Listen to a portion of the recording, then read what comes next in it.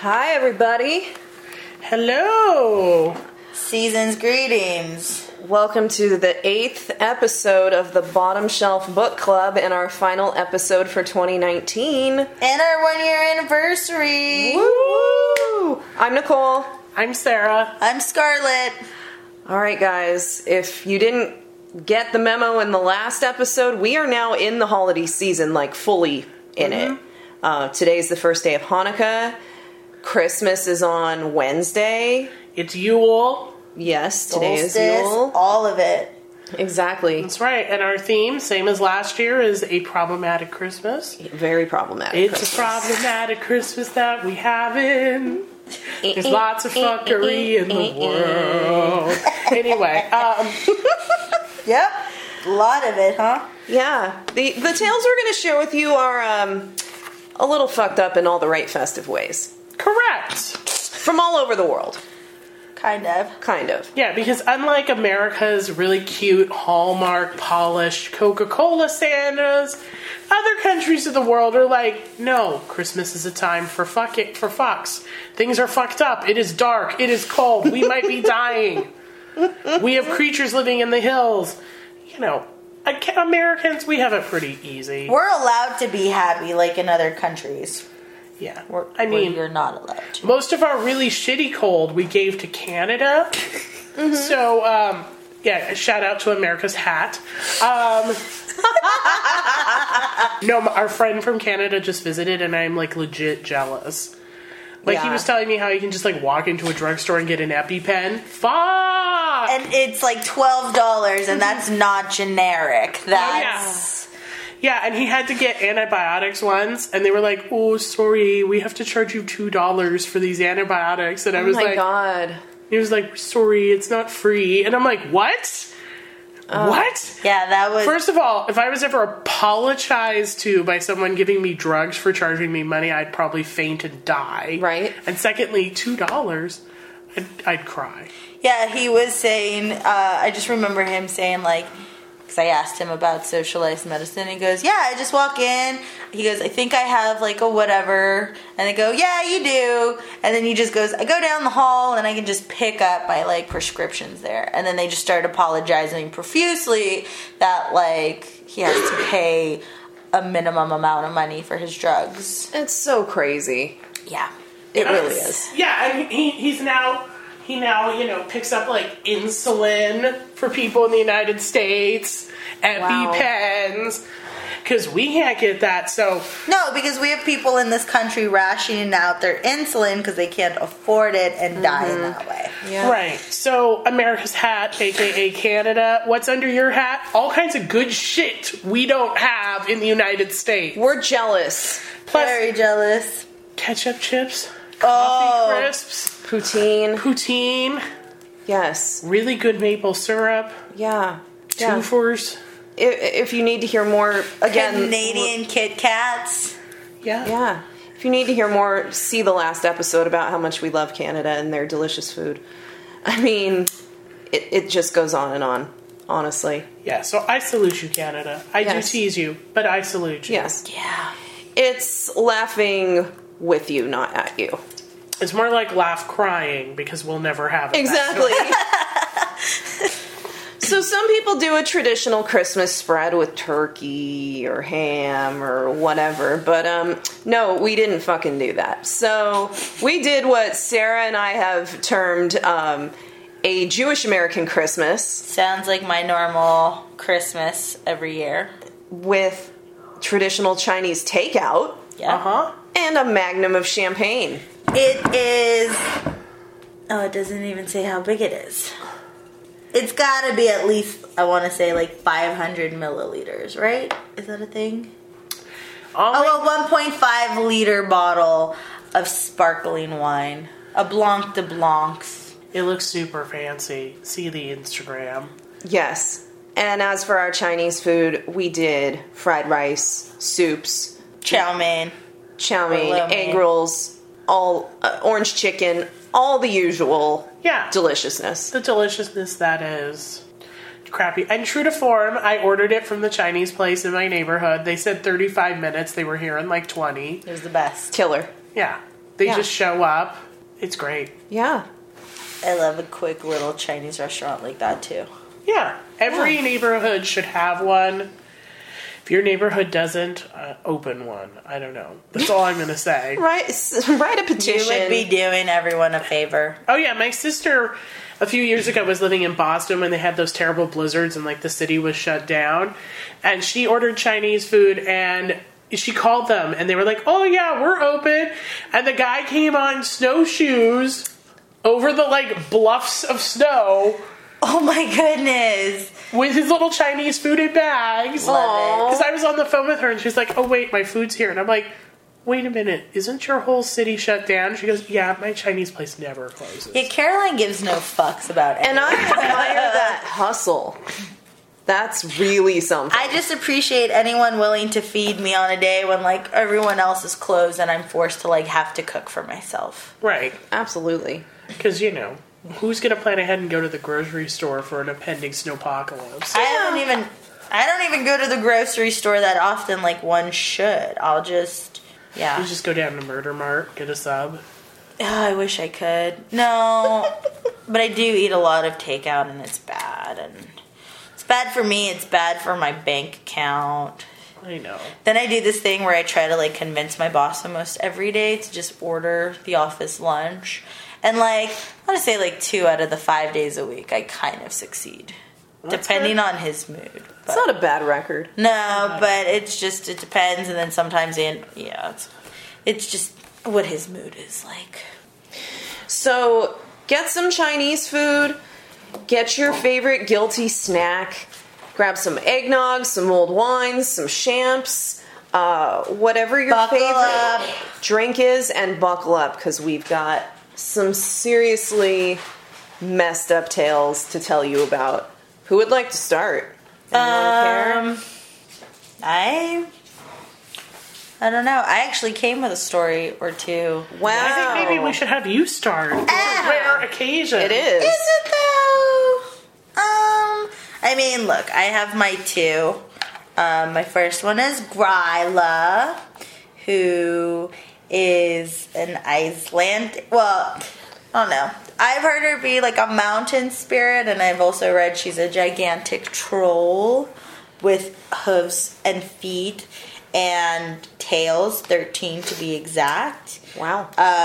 She's always in a bad mood because why? She's hangry. That's why she's Valid. in a bad mood. Very valid. I identify with Gryla. Dude, I like the more I read about her, the more I was like, this lady, she's me. It me.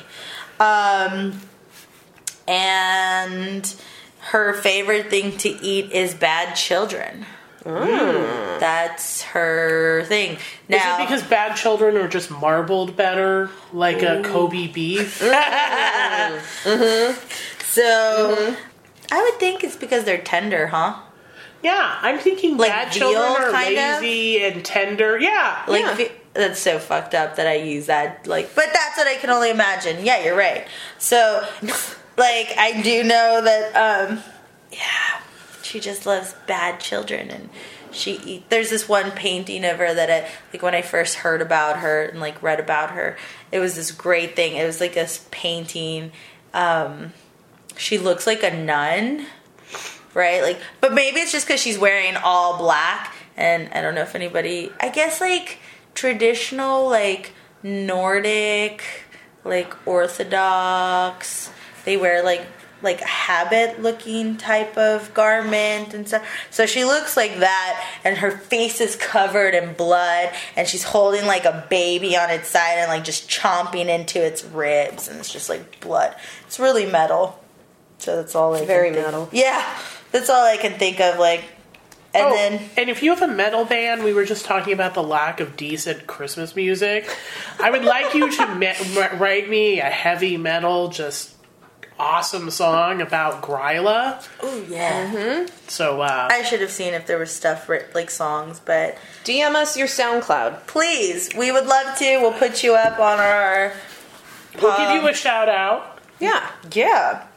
Now, my other favorite thing about Gryla is she's been married 3 times 2 of her husbands she killed because she was bored with them. I can fairly relate because I feel like I would do that. Yeah, I would do that.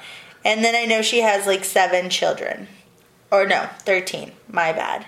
They're all boys. And then, you know, they have their own like little story that follows with them too because they're called the Yule Lads. Oh yeah, and they're super bad too. Yeah, they're like bad children. They're like baby kids. They don't die, they just multiply.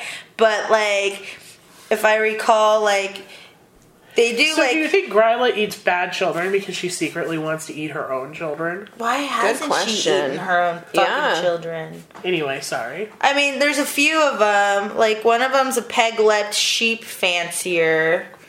His fancying is impaired by his peg legs. So apparently, like, from what I remember, like, brief version of reading about the Yule Lads is, like, so there's 13 of them, and they go and they cause mischief throughout the town, right? But if you're, like, naughty, I think you get, like, you're supposed to put out, like, a shoe. And if I recall, like, if you're good, you get a potato. I don't know if it's boiled or just a regular potato. And then, like, if you're naughty, you get, like, nothing or, like, actual lump of coal. Maybe this is where the lump of coal came from. Maybe, I can't but recall. Ireland, I think you should embrace this history. You could get more potatoes. Again, see the last episode for more information. And Irish parents, if you're looking for a way to, like, give your kids presents that don't cost you anything, this potato thing sounds like a real winner. It's a good loophole. So I'm kind of, like, just going through, like, the different types of lads that there are. One of them is called the sausage swiper. He's gonna steal your sausage, so you better hope it's well hidden. Oh, another boy. one.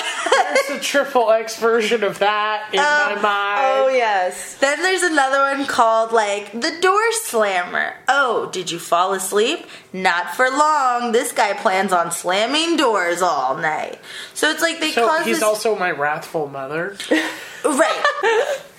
The window peeper, he's watching you right now. Oh boy, there's a triple X version. Yeah, Exactly.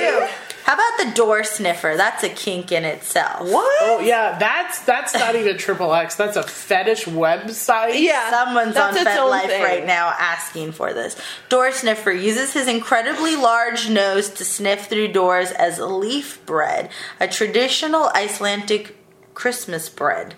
So he's looking for bread. I mean, that's like me at 3 o'clock in the morning in my kitchen regardless. Like, I want, like, anyways. I'm just saying, so there's different ones. A pot scraper, a petty thief of leftovers. I.e., me at 3 o'clock in the morning rummaging through my fucking, like, refrigerator. There's a licker of spoons and someone who steals spoons. So it's just different ones, but, like, it's just, I do know that you do get, like, a potato. You have to leave your shoe out, and I guess if you're good, like, they give you a potato. All right. So that's my one. And then my other one is Frau Berchta, who basically is like a Krampus.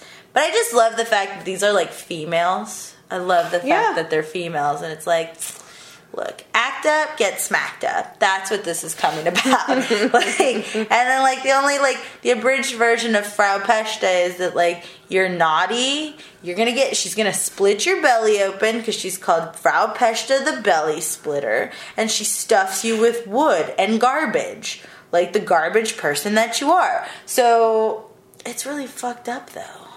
Well, you know, many years ago there was no TV or internet, and it was cold, and it was dark, and your kids had to come in earlier and spend more hours in the day, and you had to do something to regulate. So if you need to make up some kind of evil witch woman with 13 tails and 13 evil children that's going to come and chomp your ass to get your kids to shut the fuck up and give mama some peace, mom's going to do it. Absolutely. It's on the table. Guys, like, I mean... Plus, I think parents, 500, 600, 200, 300, even 80, 90 years ago, it tried to indoctrinate into their children that the world is a scary-ass place. Absolutely. And something could snatch your shit and fuck you up. whether it was a mythical demon or something else. The world is not necessarily, like, safe and sunshine and roses and all of that. Fear is my favorite part of Christmas.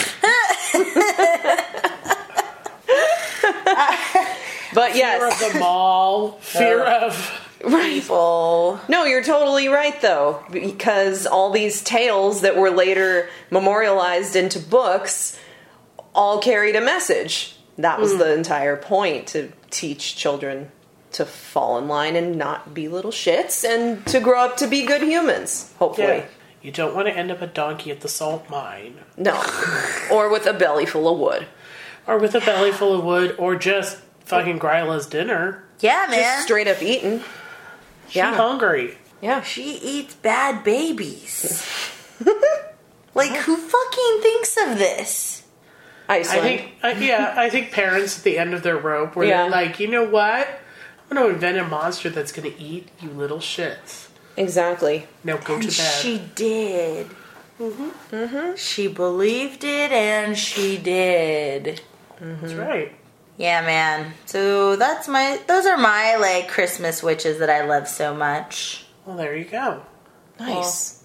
Well, not really witches, but my Christmas females.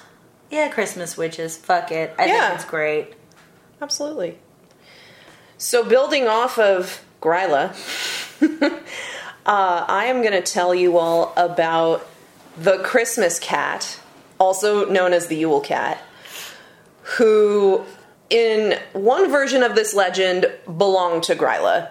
So basically, first of all, Gryla just knows how to give to the community, doesn't she? She does. Her whole family, it's one big baby eating fest. Like, from mom down to the cat. Like, you know, they looked around and they were like, you know what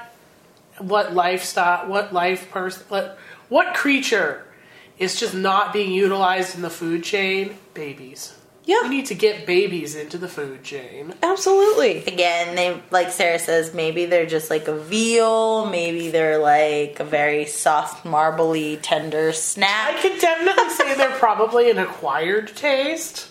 Fair. Gryla just, you know, she acquired a taste for that sweet meat. It's like the witch in The Witch. Like, Right. that's your opening scene. Spoiler alert, she's mashing up a baby in her giant mortar and pestle. Mm-hmm. Yeah, I feel like Roald Dahl got told all these Yule stories, and he was like, Absolutely. you know what I should do? I should write some books about this. Yep. Anyway. Oh, that's such a good book. So, The Witches. What is the story of Gryla's beloved fluffy house cat? Fluffy house cat. Well, first of all, I think I'm going to have to put some of the illustrations of the Yule Cat up on our Instagram because they are that baby. They are so good. He's like a monster cat, isn't he? Like He's we've like got a big boy. we've got this cat dragging a child back into the mountains. We've got this cat that's just like a black cat who is as large as a mountain, so on scale. I've seen that one. So basically what your cat looks like when it wakes you up at 3 in the morning. Absolutely. Then we've got kind of a scary fat version of the Yule Cat That's with like a if candle on Grumpy its head. Cat were the Yule Cat. Yes. This is the Grumpy Cat Yule Cat. Yes. We'll have to put these on our Instagram so you all can see it. Yes, I will put the Gryla eating the baby. Yes. But the basic idea of the Yule Cat, Christmas cat, whatever name you prefer, is, according to the legend, there's this big scary cat that stalks the snowy countryside and eats up anyone who isn't equipped for the cold weather, right? So what families do to make sure the Christmas cat does not come to their house is they give warm clothing to each member of the family. It doesn't matter if it's socks or a hat or a coat. It's got to be something. And apparently that is the signal that the Christmas cat, Yule Cat, should not come to your house. So basically, if you're poor and you can't afford something warm, you're fucked. But again, I feel like this was another mom on Christmas morning with a shit kid. Yes. That somehow Gryla didn't manage to eat. Damn and it. she's like, I knitted up these damn socks for you. These are some mama's hand knitted in front of the fireplace socks. And little Joey or Ivan or Lars or whatever their name is was like, socks, Mom? Are you fucking kidding me? Yeah. Socks? I don't want these damn socks. And she was like, you know what, you little shit? Don't take the socks. You just throw those socks away. And Gryla's big-ass Yule Cat's gonna eat your ass. That's it. That's it. I've now invented a Yule Cat to eat your ass. Because Gryla eating your ass, or her, 13 fucked-up children fucking with your life wasn't enough to make you good. Now I've got a giant cat that eats your ass for not liking Mama's socks. Absolutely. No, I don't think that's far off from the truth. Best I've heard. Exactly. Yeah. In one analysis I found online, it was told that the whole point of the Christmas cat is to teach children to work hard and appreciate the gifts they're given by their parents. Otherwise, this cat's going to eat your ass. Exactly. There is a poem about the Yule Cat by a man named Johannes Urkutlum. I may have completely butchered that. I'm sorry. I don't have the Icelandic dialect in my repertoire. It's 15 stanzas long, so I will not read it to you all. But I will say this about Icelandic poetry. While each stanza is 4 lines long, nothing rhymes. It basically reads like general writing. It's like you're reading a book or a newspaper article. It's not your limerick, it's not your haiku, there's no alliteration, nothing. It's like reading, so just reading what you're telling whatever. me is Iceland is a land of no flair. None. But nothing against you, Iceland. None. But you're I a little mean, dry. to be fair, they get to the point. Yes, and at the end, they go through this whole description of the terrifying cat and how he's going to eat you, but in the last stanza, they wish everyone a merry, merry Yule. So there's something to be said for that. Yeah, Iceland, man. There's something about prolonged darkness that I think just, and little shit kids, that makes you create this folklore of trolls and ogres and cats and women and kids eating babies. I don't know. I like how they went with a cat, though. Not like a dog, not a moose, not anything. I want to say native to Iceland, but I'm just saying, not that cats aren't native. I'm just saying, I love how they went with, a giant cat. Yep. Like a Maine Coon cat. That's how I think of the Yule Cat. A Maine Coon cat with a little candle on its head. Yeah. Well, yeah, to better to see the children that they need to eat with. Yeah. Yeah, I mean... Yeah. It needs the... It's scary, it's practical, it serves many purposes. So that is a briefing of the Yule/Christmas cat. And, if you're a mother who's listening who has just about had it with your children this season, there's this commercial going around for Walmart. I know, I'm sidebarring, but this one's No. That's what we're known for. where they have all this shit stacked up. It's all Frozen, some Disney princess shit on a bed.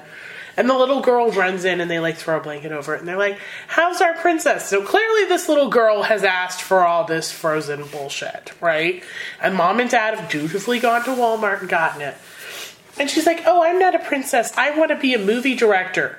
And those parents take back all that shit they bought and buy her a Chromebook and a GoPro camera so she can... No! Wow. We are too far into the Christmas shopping season to change courses. No. You don't change horses midstream. It is midstream, children. Whatever you said you wanted in November, that's what you're getting. Exactly. What you circled on that flyer, consider it, but... Yeah. Oh, wow. Yeah. I have not seen this commercial. Back in my day, you went through the Sears Christmas catalog and you circled what you wanted, and that was it. And then your parents probably went through it with some wine or beer or tequila or maybe Eggnog. just coffee, eggnog, who knows, and probably laughed at half the shit you circled, because if you were a child with any sense, you knew you couldn't circle all the high-priced items. Right. Because you get nothing. Then, because here's the thing with my parents. If I had only circled the high-priced items that there was no way I was going to get, that would mean that I would then leave my parents to their own devices to find things in their price range, which was not a good plan. No. No. Nobody wants clearance Barbie. Cupcake Baker Barbie or whatever the fuck she will be from the clearance, and she is of some unknown ethnicity.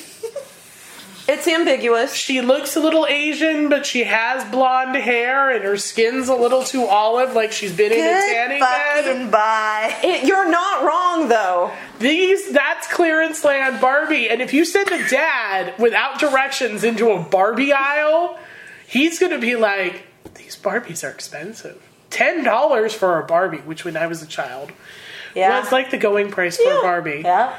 And my dad would have seen that ethnically ambiguous Cupcake Baker Barbie for $4 to $6.99, and he would have thought, Sarah likes cupcakes. Yeah. What girl doesn't like cupcakes? You'd have to be a monster to not like cupcakes. It's a Barbie. Yeah. She just said a Barbie. There were no instructions. Now, I wanted peaches and cream Barbie, but I didn't give proper instructions by circling it in the catalog. Yep. So now I've got ethnically ambiguous. Now, that's not to say that I wouldn't have ended up with Cupcake Barbie anyway, because I would have said peaches and cream, and all my father would have heard was some sort of food-based Barbie. Mm-hmm. And I would have ended up with ethnically ambiguous Cupcake Barbie. Maybe that's the title of this episode. Yes. And there it is, folks. Not that being ethnically ambiguous is wrong or bad or anything. No, it's just... We've all seen those toys where you're like, what exactly happened here? Well, and listen, Mattel likes everything in a box, literally. Let's be honest. If there's something that's a little ambiguous, they put it out, but they don't quite advertise it the same. It's no. It's not on the commercial. It's not on the front cover of a toy catalog. Yeah, no, it was the Barbie that someone made and messed up. Fair. That could be. I mean, I know. Yeah. I know. I mean, it's happened. There were some terrible Barbies when I was a kid. Yeah, there was really McDonald's worker Barbie. I remember that one. And I'm trying to think what else. Well, and then there was that weird knockoff Barbie series called, like, Our Family or The Heart Family. Yes. I swear that one was made Uh-huh. by some sort of religious group. Yeah. Because the mom Barbie came pregnant. Yep. Yes, I remember, and it had the little baby in the belly, and you just snap off the stomach.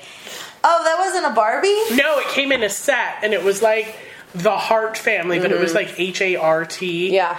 I will have to Google for these. You know, I'm sad they don't make Skipper anymore.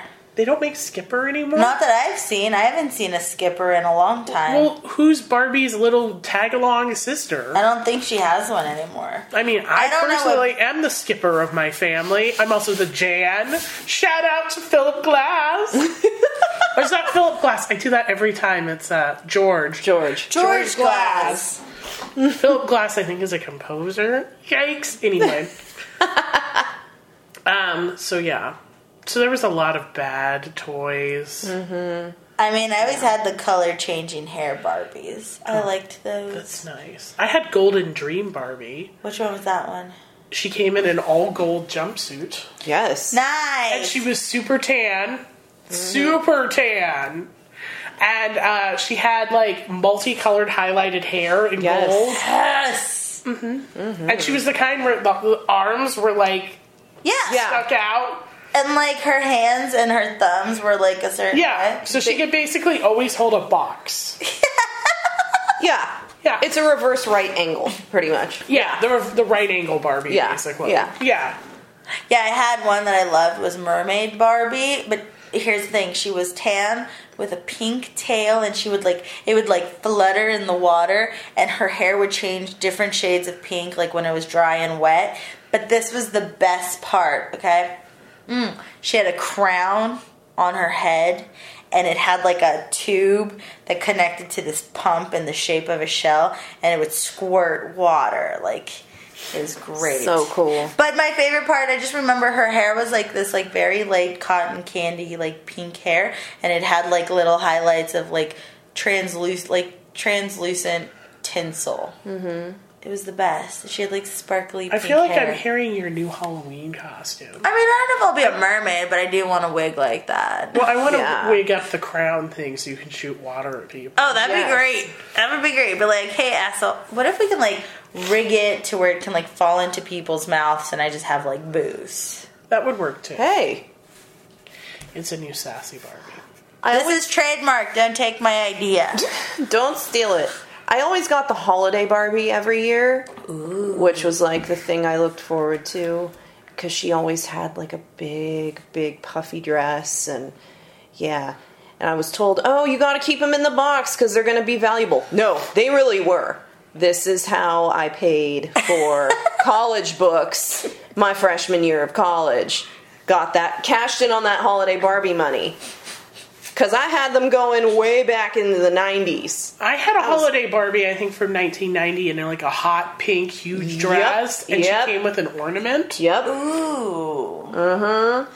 I've got a Clueless Cher Horowitz Barbie still in box if anyone's interested. Oh, I wow. also have West German Barbie. No, not German Barbie.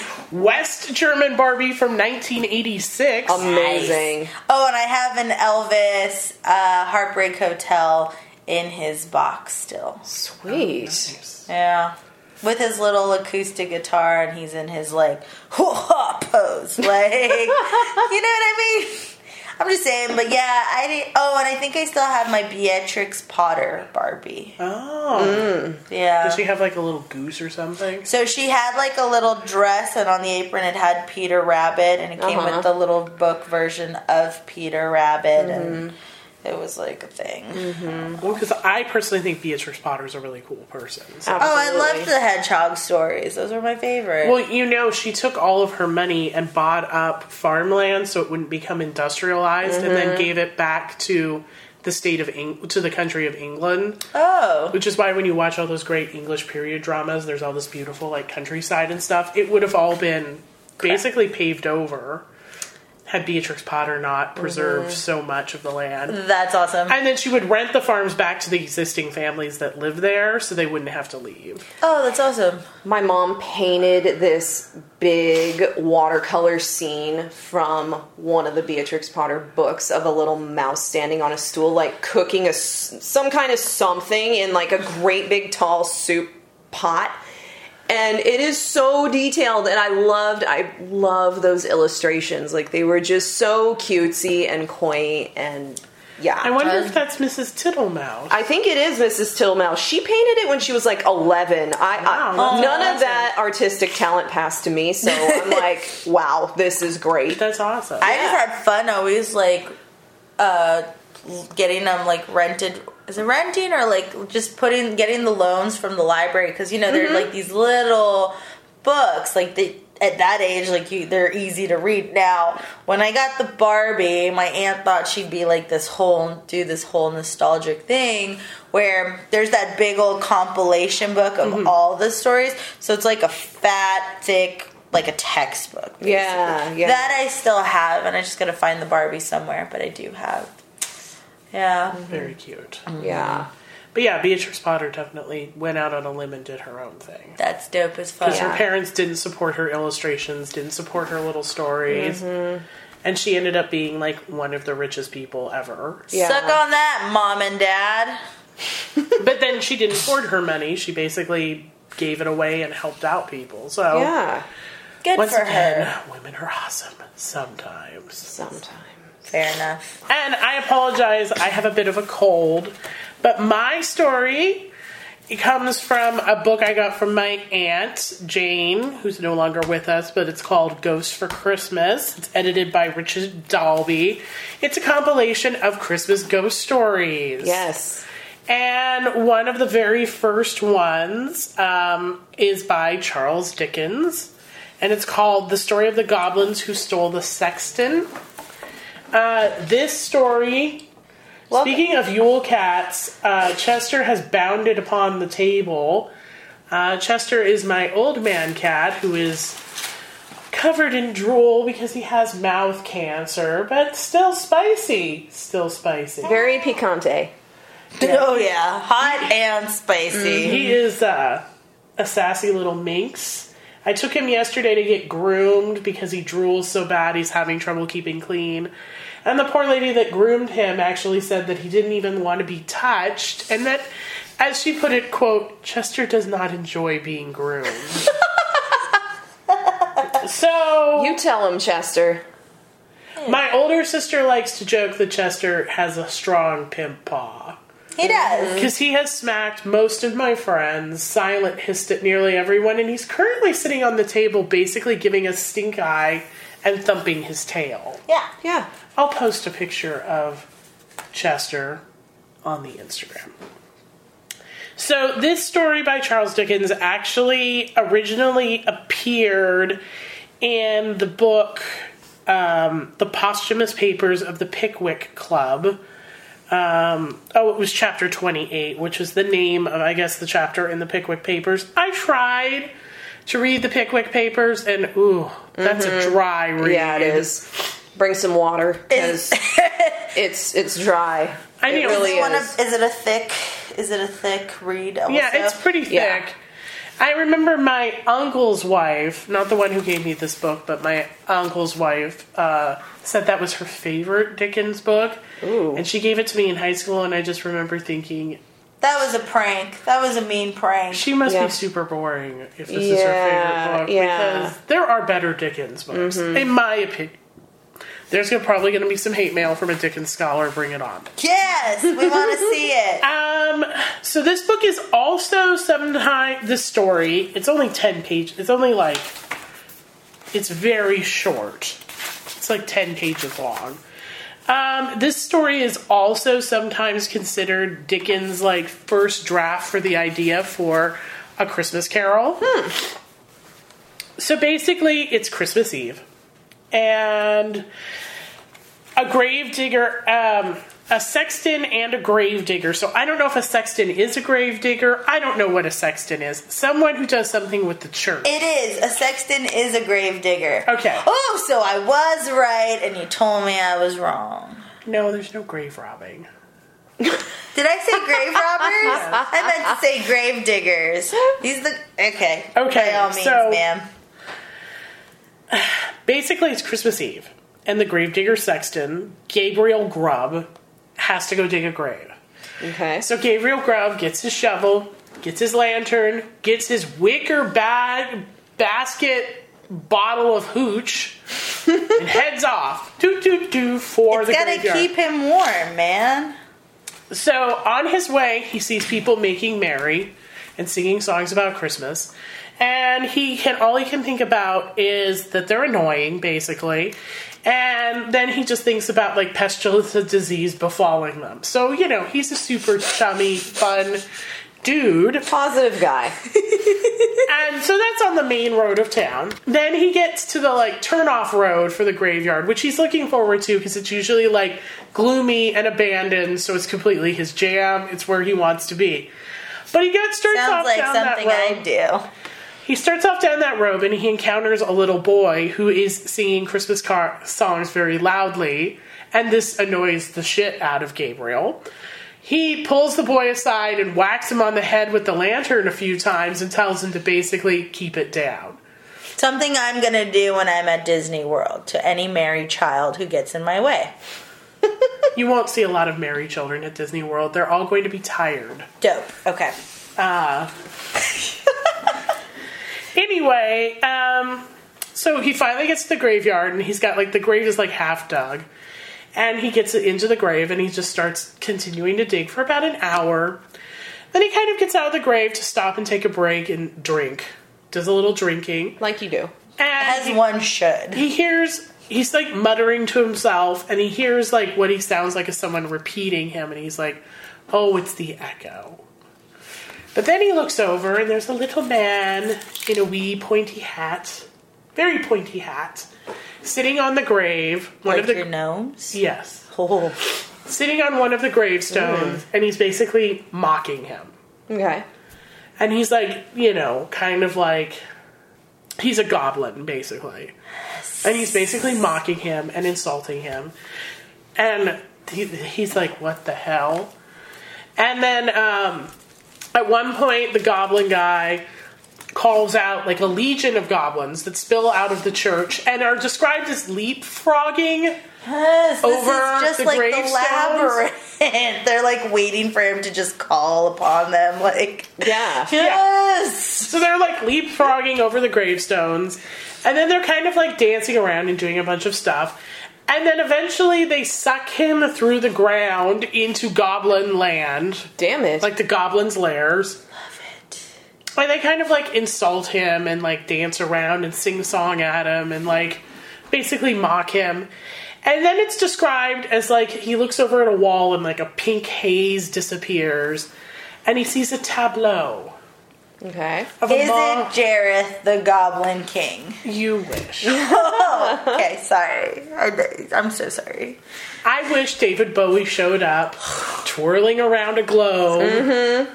With that, like... One-handed. With that cock sock in his, like, yes. I feel like David Bowie was like, I will make this puppet movie. But I want everyone to know I'm packing. Yes! You're gonna put me in white, motherfucker, of all colors? I need the biggest bulge possible. Right. Yeah. Right. So, anyway, so the Goblin King is kind of like walking around and he keeps poking him in the nose with his pointy hat and it hurts. Anyway, then the pink mist clears and there's the tableau of like a mother and children sitting at a table. And they wait, and then the father comes home and he's like tired, but they're all happy, eating their dinner, and the kids are all cute. And then that ends, and then the next tableau comes up of the parents being very old, but they're like content and happy as they die because they lived a contentful, happy life. Army Gabriel's kind of moved by all of this. But then the story, I felt like, kind of took like a weird change because Gabriel's kind of like, man, alright, yeah, I guess you could do life like that. Do you, booze? Chester, are you just gonna slime everything? Dope. Anyway. He did. It's okay, though. You can throw it out before you go. It's okay. Chester has slimed a bag. And now he's sliming my Your box White of Claw. I'll trade you. No, it's my cat. I take the cat slime. Okay. Didn't know it was so serious.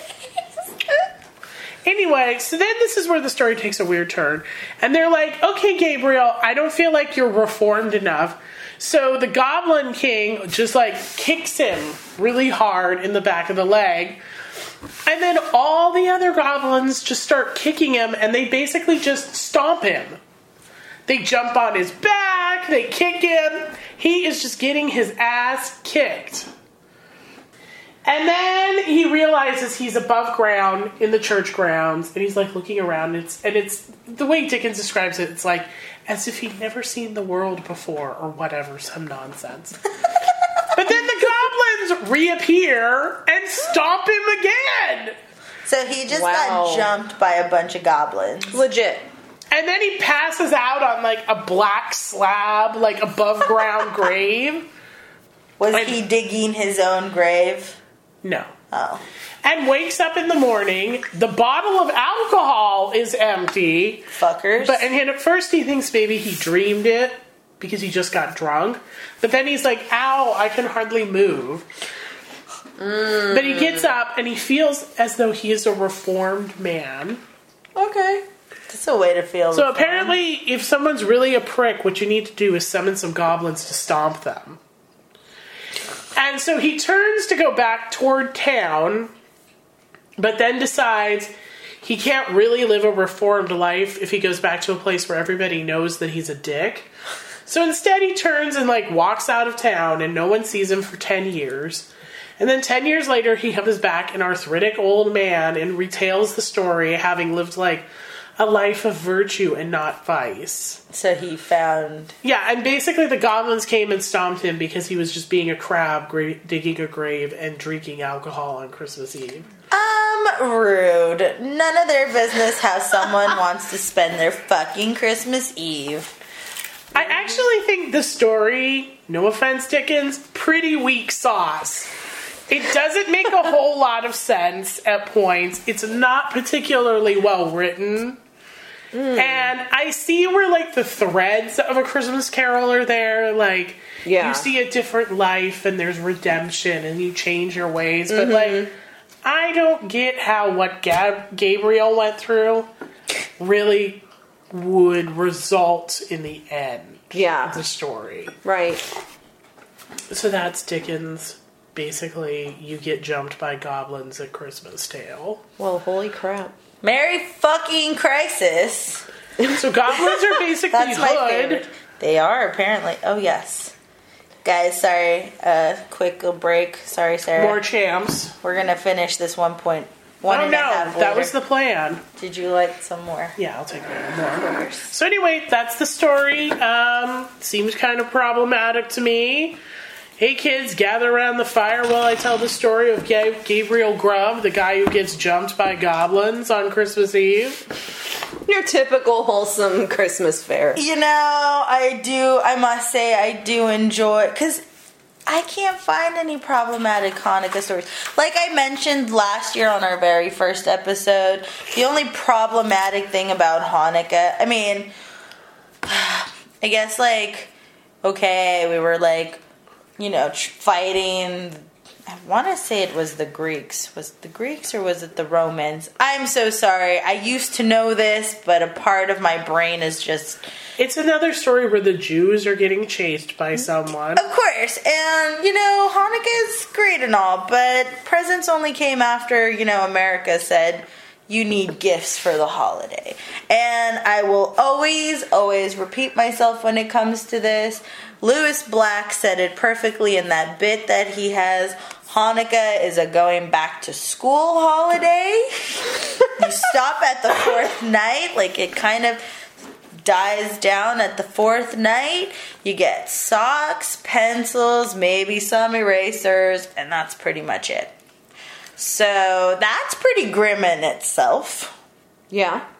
So there aren't some, like, baller, My Sweet 16 style Hanukkah gifts that kids get? Fuck yeah, there are. There isn't some shithead Hanukkah kid getting the $300 Lego Star Wars Death Star? No, there is. Someone's getting it. Someone who wants it is getting it. Yeah, Do, like, the other Jewish children hate that kid? Maybe, unless they got the same fucking one, but the ones that are just getting socks and pencils look over and they're just like, oh, you get the Lego Death Star. Pretty much. See how it is. I'd be that nice fucking to be kid. Rich. I'd be that fucking kid. Because, like, Nicole was like, oh, what are you doing for Hanukkah this year? Same shit I do every year for Hanukkah. Nothing. I know, it's getting to be sunset. Do you need to get home? Oh, no. Martha's got the candles on lock. She's good. She brought out the menorah last week. She polished it. She's got the...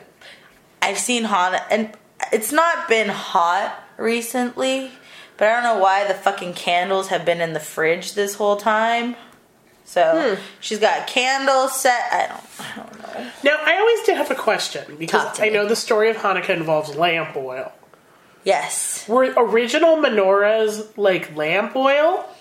So there wasn't a menorah. What it was is that they had only oil to last one night to keep... So how did it become... So the menorah was always candles just to commemorate the 8 days. Right. Okay. Yeah, but the oil lasted for the 8 days, so we celebrate the miracle there was only of enough for one day. Right. And, I mean, the only really, like, fun thing that comes out, I guess... Like, you're supposed to eat greasy foods, right? Like, they have jelly-filled donuts and latkes are the, like, main.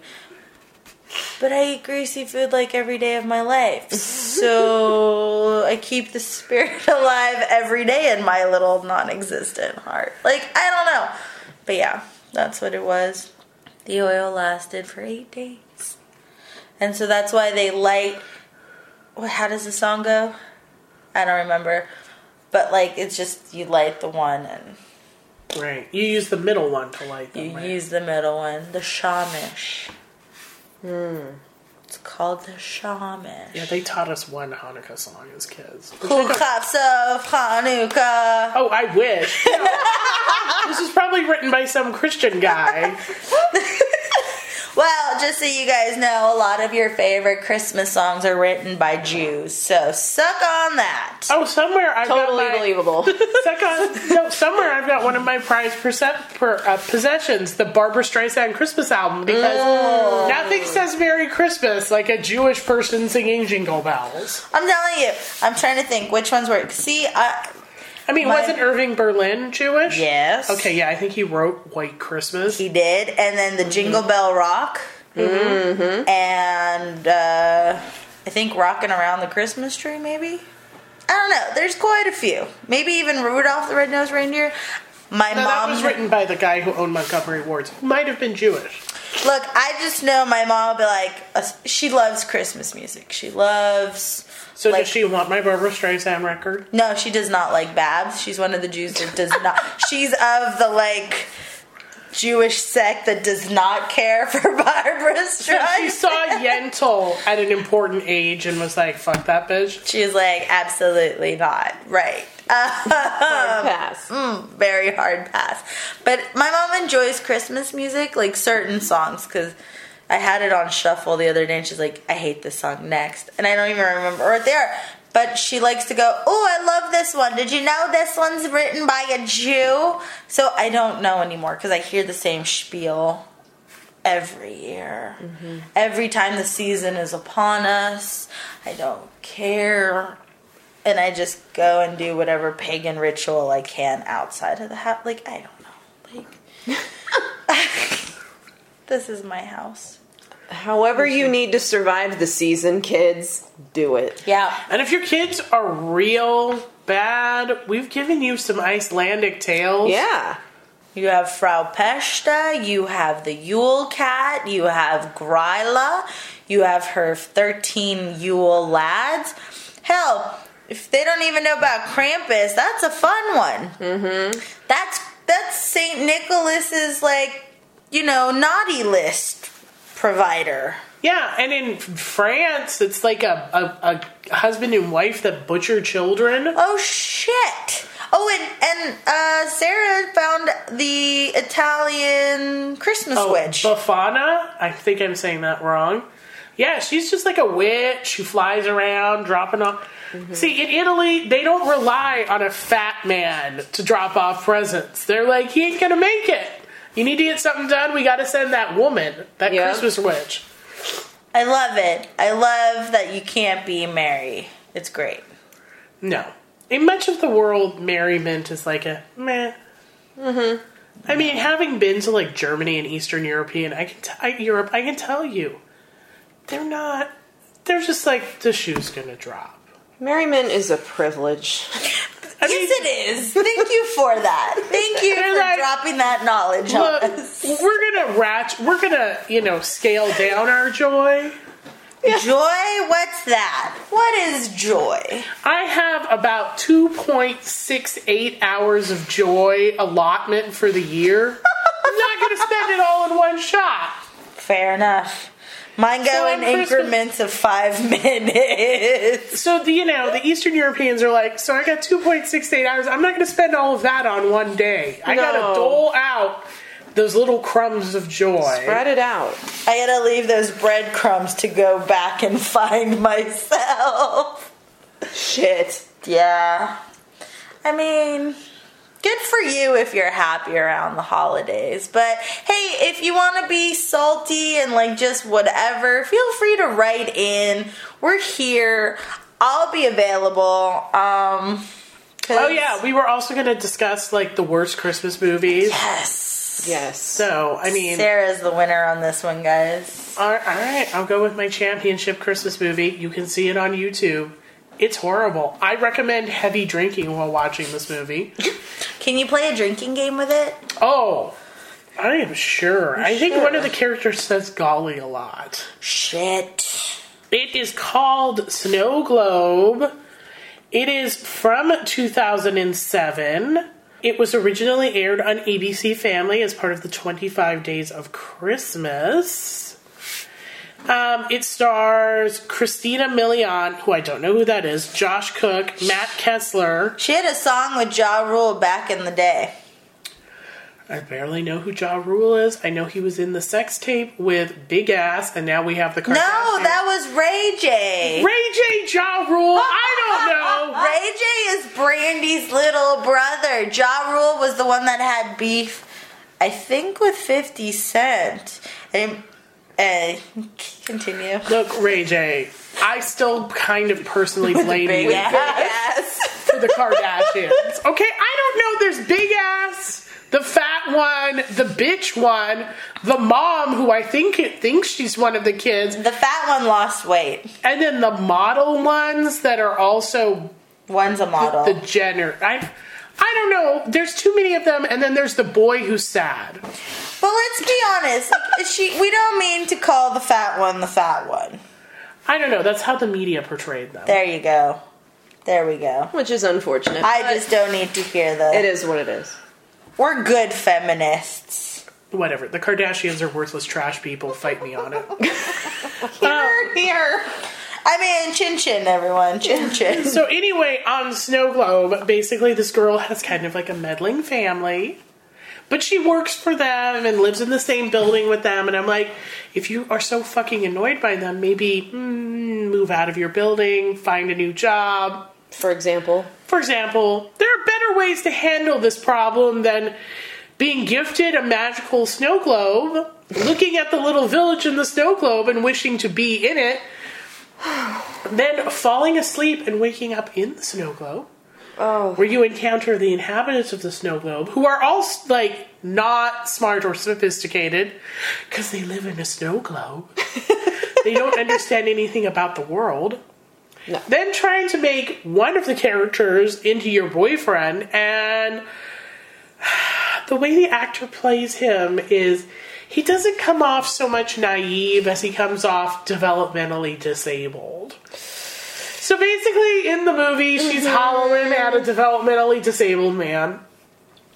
Meanwhile, her perfectly normal neighbor is, like, trying to date her. And here's the best part. He keeps bringing her pizza. Just at least 3 times he offers her pizza. And I'm like, shit, I would date the guy who's like, I brought you a pizza. I'd be like, I'm in love. I might entertain this. Hold on. You can at least get some sex out of me for bringing me pizza. Yeah, no. It doesn't hurt dating someone in the food and beverage industry. I'm not going to lie about that. It doesn't hurt to date someone in the food and beverage industry. No. Because when they say, hey, do you want to have dinner at the restaurant? Yes. Yeah, that's how I survived living in New York, guys. I went on dates specifically for the free dinner. Right. So pizza, yes, pizza. Yeah, and then at one point she has to go to work. Oh, at one point the snow globe guy escapes the snow globe into the real world, and he becomes even worse. Oh my god. And then she has Pizza Dude watch him, and the whole time Pizza Dude's like, this is for real, your boyfriend? But then he somehow still ends up with her, and then she sends Snow Globe guy back, and then it's all, it's ABC Family, it's garbage. Mm-hmm. But this is terrible. Yeah. This is the story of a woman who doesn't want to date a man who brings her pizza in favor of a developmentally disabled man. There is nothing realistic about this film. You know what? Some little girl out there saw... Was this made in the night? No. 2007. So, I was already out of high school. Okay, so... Mm-hmm. Jesus Christ, someone of that time thinks that that's a thing. And I don't think he's supposed to be developmentally disabled. I just think the actor is really bad at acting. And he was supposed to be naive, and he just comes off disabled. Oh, God. Well, I'm not going to lie. I kind of want to see it now. I did a quick Google. Yep, that's what I saw. Mm-hmm. I don't know if I can watch, like, the whole hour, but if I, like, scrub to the... I don't know. Maybe with enough alcohol you could make it. And maybe while, like, packing or something passive. Okay. Yeah. Not Fair. like just sitting in front of the Although television. my younger sister did point out that one time when the guy brings her pizza, it's a personalized pizza, and she's like, I would be mad. You bring me pizza, you bring me a large, because that's the correct size. None of this that's- small, medium crap. That's a fair enough, like, thing. It's like, Yeah. you can afford, like, I don't want a pan pizza. I don't want my own. Like, I want my own large pizza. Yeah, I think she's just trying to make the point that ladies don't want a lady-size pizza. No, we don't. We want a standard-size pizza. I want whatever the fuck is gonna make me feel good. Like, I want to wake up to a slice of pizza when I roll over the next day. That's what I was gonna say. I want the option to have cold breakfast pizza. Duh. Yeah. We all like cold breakfast pizza. She also told me a horrifying story about being invited over for pizza and movies at some girl's house in college. And the girl made a single Mama Rosa's pizza for 4 people. No. And I was like, did you, like, flip the table? Like, She was like, no, but I got Del Taco on the way home. Yeah. No, I hate leaving people's houses hungry. Yeah, and don't come Yeah. at me with some single Mama Rosa's No. pizza. See, how did we did it last year? How did with what our second episode or one of our first episodes? We had like 2 or 3 different pizzas, Right. And like different chicken nugs. Like we like variety. I need a bar for everyone. Grazing is important. Yeah, And we don't wear corsets anymore, men, so we eat. Yeah. Fuck that. Ladies didn't used to eat before because we had constricted our stomachs to the point that we were basically all on gastric bypass surgery all the time. Lies. You know, we threw out the corsets and we were like, now we can finally eat all the food we Yes. Exactly. want. Anyway, so what were your terrible movies? So, in 2018, a bastardized remake of The Nutcracker came out called The Nutcracker and the Four Realms. It had Keira Knightley in it, for those of you who may or may not remember it. She was in Pirates of the Caribbean. Yes. Caribbean? Now, Caribbean? I love The Nutcracker, and yes, there is a part of it where, and we just finished We this just bottle finished of a liter champagne, and a half guys. of champagne. Now it's time for the vegan. Choco tacos. Yes. Sorry. So, The Nutcracker, I will admit, is a trip. Clara goes into all these realms with the Nutcracker once he becomes a person. I'll give it to you. It's based in fantasy, right? You got to go along for the ride. This is like The Wizard of Oz meets A Wrinkle in Time meets The Lion, the Witch, and the Wardrobe meets an acid trip. It's terrible. Like, the plot is non-existent. Visually, it was very pretty. There were hints of ab-fab in it, which was probably the only thing that saved it for me. The only thing that counts? Yeah. But it's just... if there was much of a plot to talk about, I would go there, but there really isn't. There's nuggets of the original Nutcracker in it, but just... if you're looking for a modern remake, don't watch this one. Just Google any of the older versions, or better yet, go see the ballet. Just skip it entirely because it doesn't know what it wants to be. Basically, it's trying hard to be the Nutcracker, but it's some monstrous amalgamation of sci-fi fantasy. Well, I thought mine was bad, but I guess mine's just like horribly bad entertainment. I went with Jack Frost, but no, not the Michael Keaton version. Not that one. The one that came out the year before and straight to DVD, serial killing snowman. Oh yeah, this is the one that's basically like Chucky, but it's a snowman. Which is so terribly bad. Now, for anybody who has Shudder, Joe Bob Briggs is showing it on his like big red Christmas. But basically your plot is, here's my favorite part. It's a serial killer on his way to get executed. Let me find my words. and somehow the truck collides with a genetics truck. Of course it does. Like, yeah, some sort of genetics truck, and whatever's in it melts the serial killer, and he becomes a snowman. And, I mean, the kills in it are the fucking most hilarious. I mean, it's plausible. Is this also the movie where he melts to have sex with a woman in a bathtub? He rapes her. Yes. So, okay, yes. So, it's Shannon Elizabeth's, debut acting gig. And if you don't remember Shannon Elizabeth, she was the foreign exchange student in American Pie that puts, the whipped cream on her. Pretty gal. But yeah, that is the one. He melts down into her tub and then, has his way with her. But it's just, so the backstory of it, I guess, again, I encourage everyone to watch Joe Bob Briggs's Red Christmas, but I guess that winter that they had filmed in Big Bear, there was no snow. It was the warmest winter possible, and I'm pretty sure they used shaved coconut for everything, because the snowmen's and all the snow thingies that the people in the village create are very fuzzy. So I'm convinced they use shaved coconut. And my favorite part about this is the snowman doesn't even move. His mouth doesn't even move when he talks. And his body doesn't move. It's just, horribly great and wrong. And it sounds amazing. I mean, you know what?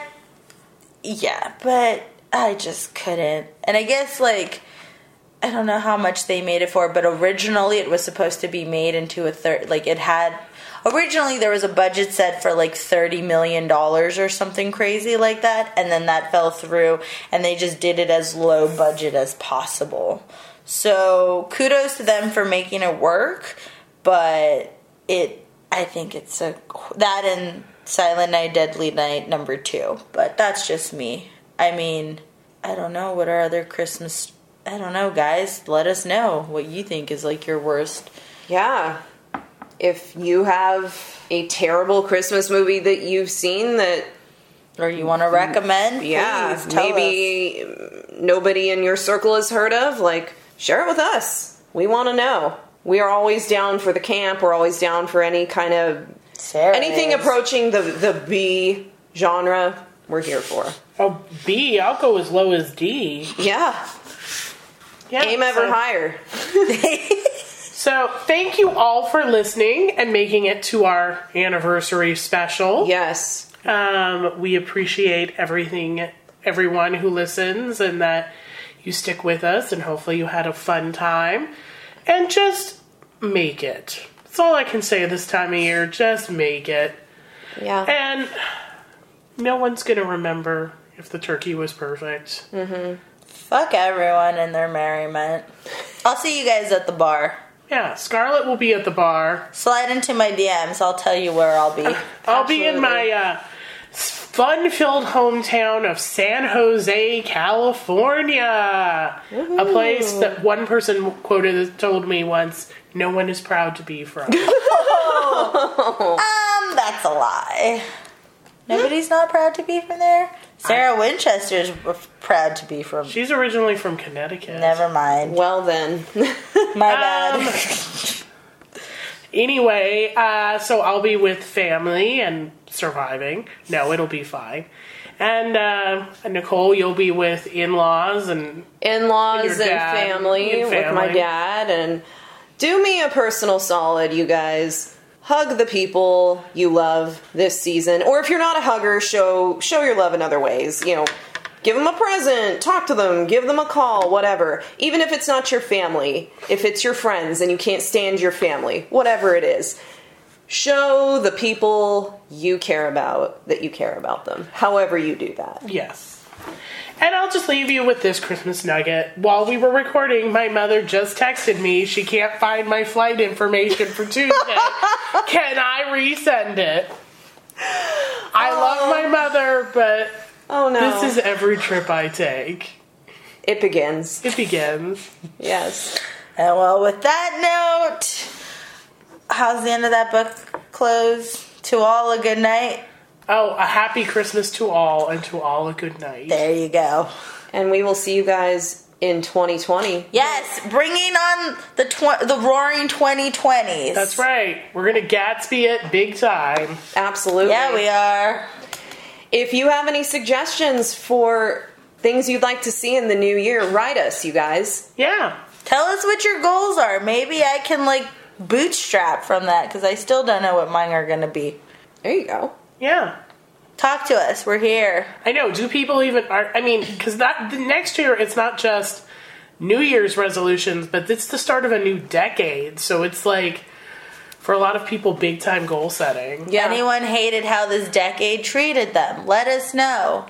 I have high hopes that before the end of next year, there'll be many changes in this country. Yes. Mm-hmm. Here. Chin chin. All right, everyone. Stay safe. Stay sane. And like Nicole said, hug or tell the people you love that you love them. Mm-hmm. Absolutely. Because it's important. Just remind them. Send us an email. bottomshelfbc@gmail.com or find us on Instagram, bottomshelf_BC. And there'll be photos as always. You'll even get to see Chester, who kind of probably looks like a Yule cat. I'm not going to lie. He does. All right, guys. We'll see you on the other side. Yep. Yeah, guys. Bye. Merry Crisis. Bye. Bye.